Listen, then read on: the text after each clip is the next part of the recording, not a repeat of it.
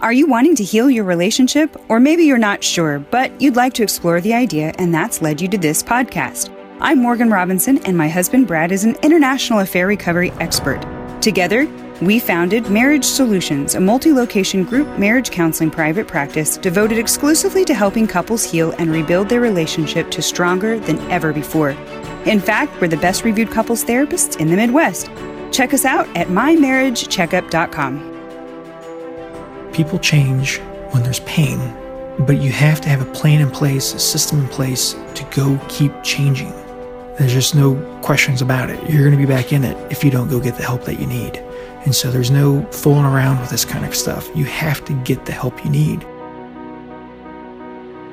Hello and welcome to today's show. Today we're talking about what to do when they won't stop the affair. This is really important. I bet a lot of people have asked, how do we do this? What do we do when they won't stop the affair? Right, Brad? Morgan, this subject that we're going to be talking about today is actually a really crucial one. And it's one that I certainly don't want anybody to take lightly. And I definitely don't want to be misunderstood when I'm talking about this. And so what I'm going to do is I'm going to talk about what I've seen work. I am one of the only few people, probably of a handful of people in the world, who deal with infidelity on a regular basis, an everyday basis. You know, there's a very extremely small percentage of the therapeutic community that deal with this, and I'm sure that they would report having similar results or similar experiences of what I'm going to talk about. So I really want to talk about what I've seen work and let our listeners decide what is best for them to do. I might talk about what I would do, but I'm going to talk about the two different things that I've seen work when they won't end the affair. Basically, what you want to do when someone won't end the affair, I'll just jump right into it, is A, you can say, I'm not taking this crap anymore. I don't deserve this. I've been trying to get you to stop. I've been trying to get you to refocus on our marriage. I can't take this crap anymore. And so you can say something like that. Give an ultimatum like that. You know, it's me or her. It's going to be either her or it's going to be me. If you give an ultimatum like that, though, you have to really be prepared to deal with the consequences, because that doesn't always work. You know, and that's the unfortunate thing about option A and option B, is they don't always work when you do them. Option B is, and I've seen this work as well, but it's where you wait it out over a period of time that can even equal several years. And the longest I've seen somebody wait it out is about 3 years. That where it was actually successful. I've seen people wait it out 2 years, not successful. I've seen people wait it out, a year, 18 months, be successful. And so you have to really decide what you want. If I were in this situation and we have a 20-month-old right now, I would wait it out. If I were in this situation and we didn't have kids and this were an affair that would not end after, and I can't really even put a specific amount of time on it, I would probably do the first option. I'm not taking this crap anymore. I don't deserve this. I'm young. I want to have kids. I want to move on with my life. It kind of depends on where you're at in your stage of life. But let me talk about why these things work and maybe why they don't work. They both can get to the same result, which is helping the one who's having the affair come to their senses. And how this first one works is, when we say, I'm not taking this crap anymore, I don't deserve this, you draw a line in the sand and you say, and you got to follow through on it if you're going to do it. But you draw a line in the sand and you kind of just let this person go and you move forward with your life. How that works, it's really guided by a very simple principle of human behavior.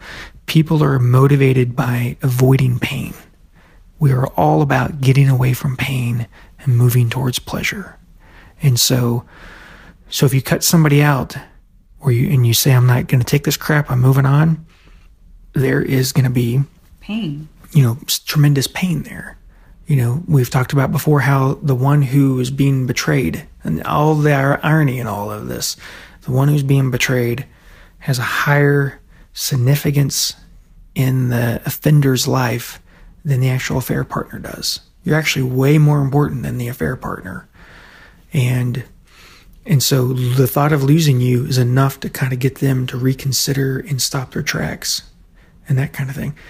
But if they're in a full-blown limerent affair, just telling them, okay, I'm not taking this crap anymore, I don't deserve this, may not work. And so option B may be more appropriate. But also you need to really think about this. And because it may be based on your period in, your stage in life. Kids, no kids, older kids, younger kids, we're married, we're not married. It really depends. It could be how long the affair has been going on. You got to weigh all of this. And I know you guys do, but these are just some ways. The level of deception. Yeah, the level of deception. What kind of affair? That's a great point, Morgan. It's an excellent point. All these things have to be, the quality of the relationship beforehand. And so when they won't end the affair, the prevailing wisdom among marriage counselors is just to let the person go and move on with your life. So you should only make a decision like this if you can live with the consequences. You should only make a decision to just end the relationship and be done with it when you are ready to live with the consequences. And because that often works, but it often doesn't either. And it works to save the relationship, to have them coming back to you and say, hey, wait, I really do want you. Yeah, I really do want this. I don't want to lose you. You are important to me. Because they have to come to their senses. They have to kind of experience pain to experience a wake-up call. People only change when they experience pain. And that's kind of an episode of another podcast is, people only change when they experience pain. There's a window of opportunity to really change. We're creatures of habit. And so, habits are changed, personalities are changed, people are changed, ways of doing things are changed when we experience a lot of pain.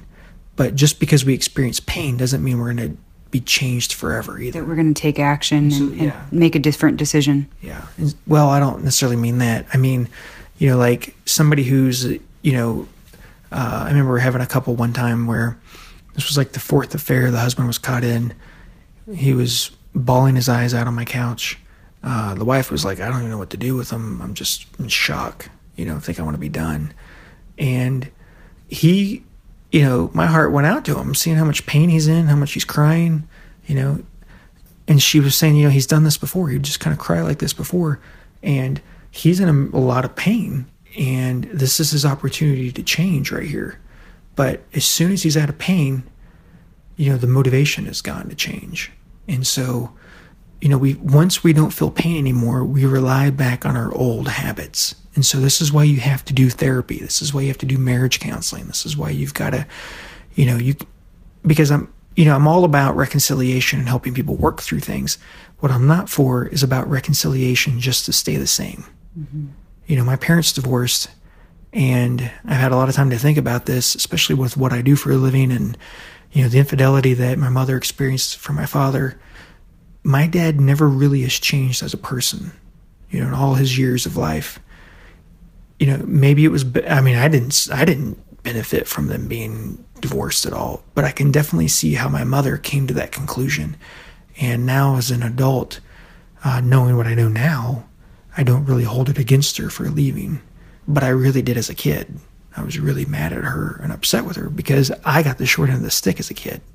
And, now that I'm further removed, I can appreciate where she's coming from better. But people will change, but they don't change overnight. They've got to go get help. You got to get outside help to change. And so, there's people who cry and are remorseful and they mean everything they're saying when they're saying it because they're in pain. But if there's not a system to go participate in and change your behavior, there's a good chance of repeating that behavior. So you've got to follow through. We're habit-based creatures. Everybody does it. We've all met people who've had a near-death experience with their weight, and then they lose weight, and then they put it back on when the threat's gone. It's the same freaking thing. There's not a lick of difference, very little if there's any, between this infidelity and that. It's still the same subconscious thought processes that have to be worked through. So you've got to grow from this. You've got to be different from this. And like I said, Morgan, I'm all about reconciliation, but I'm not about reconciliation if you're going to keep doing the same freaking crap and get exposed to more hurt and not get any better. That's not the message that we're trying to send out there. This is really about healing a broken trust. It's possible. You can do it. You can have a better than before marriage, a fantastic marriage after infidelity. And this podcast is really all about the healing steps, what it takes to do that. And so I'm getting off on a tangent. Probably said enough about it that I don't need to go do a second podcast. Maybe we need to do one further on that. But people, I'll just finish this thought. Maybe I'm repeating myself, but people change when there's pain. And so but you have to have a plan in place, a system in place to go keep changing. People who are sex addicts, when they get caught, they feel tons of remorse. But if they don't go do a treatment program and go work through it, they're going to be back in it. There's just no questions about it. You're going to be back in it if you don't go get the help that you need. And so there's no fooling around with this kind of stuff. You have to get the help you need. You're motivated by it. You feel the pain. You feel the shame. You hate yourself for it. But you got to go work with people who know how to help you through this stuff, or you're not going to get any better. Your relationship isn't going to get any better. And you're just going to be repeating the same crap over and over again. And nobody wants that. Your spouse doesn't want that. You don't want to keep doing that to them. Nobody wants that. And so back to what we're talking about, what to do when they won't stop the affair. People are motivated by getting away from pain. And so if you're more important to them, and I believe you are, as a general sense, there may be exceptions to this out there, but I really, be few and far between where the affair partner is actually more important than the spouse. Everybody thinks they are, because it's like, well, they share more with them. They're seeing love letters. It's been going on for 3 years, and we've been married for 30 years, and he's been having an affair for 30 years or 3 years. So everybody always thinks the affair partner is more important than they are. But in reality, you're more important than they are. You guys have had kids together. You guys have created a life together. You guys have grown up together. How could somebody he just met or she just met be more important than you? They're not. So if you say, I'm done, I'm not taking this crap anymore, there's a really good chance that they're going to experience a lot of pain and kind of come to their senses and really begin to want to end the affair, work through it. What you're saying reminds me of, I think it's a Jim Rohn quote, but I can't recall, and I'm probably going to butcher it, but I think it's worth saying. Someone said, well, I am, I worked on myself and it didn't work. And, I worked on myself and it was good for a time, but then we slid backwards, or it didn't stick. Well, he says, well, I showered once too, but you kind of have to keep doing that every day. You have to keep doing that every week. So it's like showering. You can't just do it once and expect, to not stink ever again. Mm-hmm. Same thing, we've heard people say, well, I told them I loved them when we got married, right? Well, the point of what I'm trying to say is, if you're not continually working on yourself, developing your relationship, spending the investment in your relationship, spending the time in your relationship, it's going to be like showering, you have to keep doing it. So anyways, what you said just sort of you have to came to me. You have to grow. You have to work on this. You can't be who you were the day before this affair was discovered. You can't be who you were. You've got to grow and be a different person. Both people have to grow and be a different person. You can't be who you were the day the affair happened and expect it to not happen again. It's insanity. You've got to grow and change. And some of you guys have been waiting on the sidelines to go get help or do a retreat or work with us.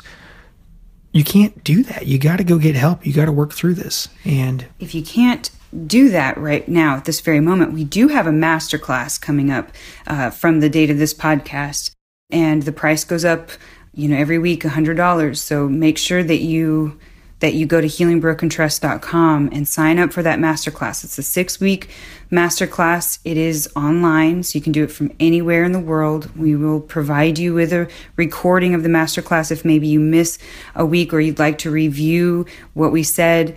It's going to be very, very helpful and transformative to your relationship. So definitely consider that. It's a low, risk thing. It's a fraction of the cost of what it would come to work with us, to travel, take time off of work, and do this. You can do it from the comfort of your home. You can even, if you can't attend it live, you can definitely get a recording of it so you can, view it later. Right, and there's no risk involved in this at all. Yeah, there's no risk. It is meant to be done together, though, ideally, because you will be doing exercises in your home with your spouse. So definitely consider doing it together. Mm-hmm. That's important. But again, it's healingbrokentrust.com, and you can click the button at the top of the page and sign up there. It does talk to you about what is all covered in this particular masterclass. We probably will have different masterclasses in the future, but this is the one we are doing right now. Brad, do you have anything else you want to say? I do, actually. I just wanted to mention, Morgan, that if you're going to pull the trigger and say, I'm not taking this crap anymore, it really has to be your decision. It can't be my decision for you because you're listening to this podcast. It needs to be something that you truly believe is right for you in your gut, because you're the one living with the consequences. I'm not going to be affected by it. Your family is going to be affected by it. Your children are going to be affected by it. So you have to really know it's the right thing to do if you do it. Consult with friends, family, if they know about it. If you want to talk to them about it, consult with them. Consult with spiritual advisors. I know sometimes about, the nature of divorce is important to think about. If that's important to you, if that aspect of spirituality is important to you, definitely consult that. Include that, into your evaluation. Those are your values. And so you need to really... But be very careful about who you consult, because there's a lot of bad advice out there. And even the people that you care about the most, or you feel care about you the most, will still give you advice that might go contrary to your... Yeah, that's a good point. To your life. Yeah. Really, that's an excellent point. I think the best, you want to go with somebody who's marriage friendly, people who ultimately are, who believe that people are better off being married and happily married, and who want to see you make it. You want to get people who lean that way. I've dealt with a lot of people who had kind of spiritual advisors who, because there was an affair, they were automatically like, well, there's your out. You can divorce. God's okay with it. And it's like, what? They weren't going there to hear that. They were going there like, how do we work through this? I don't want a divorce. Mm-hmm. You don't stop loving somebody just because you found out about this. Because they made a mistake. Yeah, And so the best kind of people to talk to about this, in my opinion, are going to be people who work with this on a regular basis. Again, you can reach out to us. You can reach out to a therapist near you, somebody that you can talk to. I wouldn't just go to like any individual therapist. I would go to somebody who works with couples, because they're going to be able to give you a 360 degree view. Not 365 days, but a 360-degree view of a situation like this, and help you understand it, and maybe even help you understand kind of where they're coming from more, where you can really kind of share it, because it's just too important of a decision to make. Mm-hmm. And now you may already be there where you're like, I don't give a crap anymore. This has gone on for way too long, and I just don't care. And that's okay. But you need to make a decision that you feel comfortable living with. And you want to speak with if you're going to talk to a friend or a spiritual advisor, don't just go to a yes person. Go to someone who would have both you and your spouse's interest at heart. Yeah, that's a great point, Morgan. And you really want to go with somebody who understands negative cycles. And that's kind of why I mentioned, that's a great point, Morgan. If you're going to go to someone, you want to go to someone who understands negative cycles, that relationships are a two-way street. Because often if you go to an individual therapist who just works with individuals only, and sometimes occasionally a couple here and there, they don't really have their framework isn't in terms of negative cycles. Or even couples. Yeah, or even couples. And so you want to be careful with that. So anyway, if you do this, it needs to be because you believe it's the right thing to do. It often works because it creates pain. There's the fear of loss and pain can motivate somebody to come to their senses. But when you decide to, just wait it out, that strategy I have seen work where maybe I worked with a couple and then they came back in years later when that person finally ended the affair. And sometimes what gets them to end the affair is the limerence runs out. They come to their senses. They come to their senses. They fight with the affair partner. They get upset with the affair partner. The affair partner betrays them. And then their spouse is able to provide some sort of emotional safety or security to them. And they realize, you know what? I should have been with you all along. I've made a mistake. I made a mistake. So Morgan, those are pretty much my thoughts on this. Again, if you do this, it needs to be your decision. one that you really have reached on your own conclusion. Those are kind of the two paths that you can take. I'd like to get into this topic more and talk about it more because there's a lot more we can say on this. And so I'm going to get into it in a future episode. Well, have you booked your retreat yet? Make sure to go to healingbrokentrust.com for more information and call 918-281-6060 to book your retreat today. We hope you enjoyed this episode of Healing Broken Trust podcast. As always, this information is for education and entertainment purposes only.